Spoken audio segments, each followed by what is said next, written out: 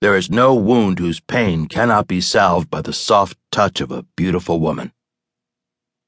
For me, it's more like a little bump and grind, beauty optional. It's a good thing I'm not picky because Candy, the little filly rubbing up against me like buttered toast, wasn't going to win any beauty pageants. Short and a little on the bony side, sporting a wild mane of greasy hair which failed to cover the pockmarks on her face. She wasn't exactly a model of, attractiveness. But that's okay. You can't feel ugly in the dark. Not that I was bashing her or anything. I was still there, right? We both understood it was a business transaction. We weren't looking for love. I was just renting a good time from a woman who wouldn't bat an eyelid when I broke out the vat of Jell-O in a snorkel. She didn't care about my broken heart or want to hear how my day went.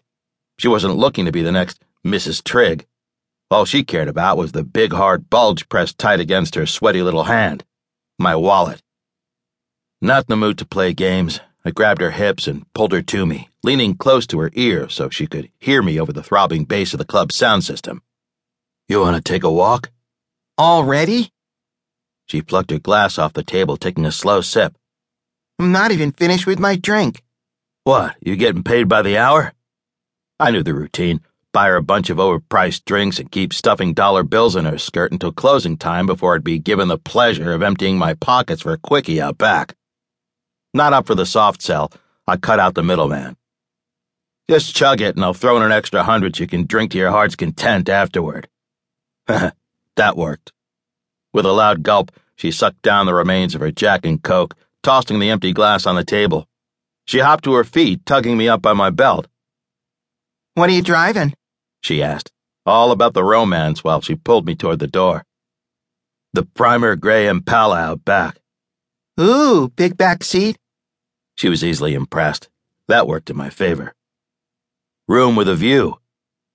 More of a show than tell kind of guy. I hurried her out of the Old Town Strip Club and around the back of the building to my car. I whipped open the creaking rear door, having left it unlocked for quick access, and rushed her inside. I slipped in after her, settling into the seat. Her hand was on my crotch an instant later. I hate to do this, but it's cash up front. She gave me a crooked smile, all feigned innocence and poor dental hygiene. She punctuated the sentence with a flutter of her fingers. And don't forget the 100 you promised. I grumbled as I pulled my wallet out, yanking several crisp bills from inside and handed them over.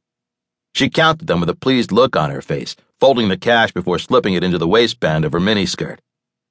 On the clock, she undid my belt and attacked my zipper. Her lithe hands, nothing less than professional, went about prepping me. Not that it took much these days. A stiff wind and I'm reaching for a napkin. I'm loads of fun in a crowded X-rated theater. Any other time, I'd watch Candy work her magic. But the club was situated at the outer edge of Old Town, just off the desert that surrounded the city. No matter what you had going on, it was best to keep at least one eye peeled in this neighborhood. This wasn't the place to let your guard down.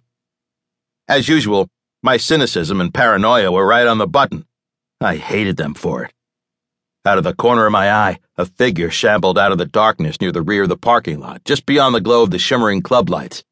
I watched for a moment longer, and then Candy shifted from her hands to her mouth. My eyes shut for just a second, an involuntary moan slipping out. Without a doubt, the girl was gifted.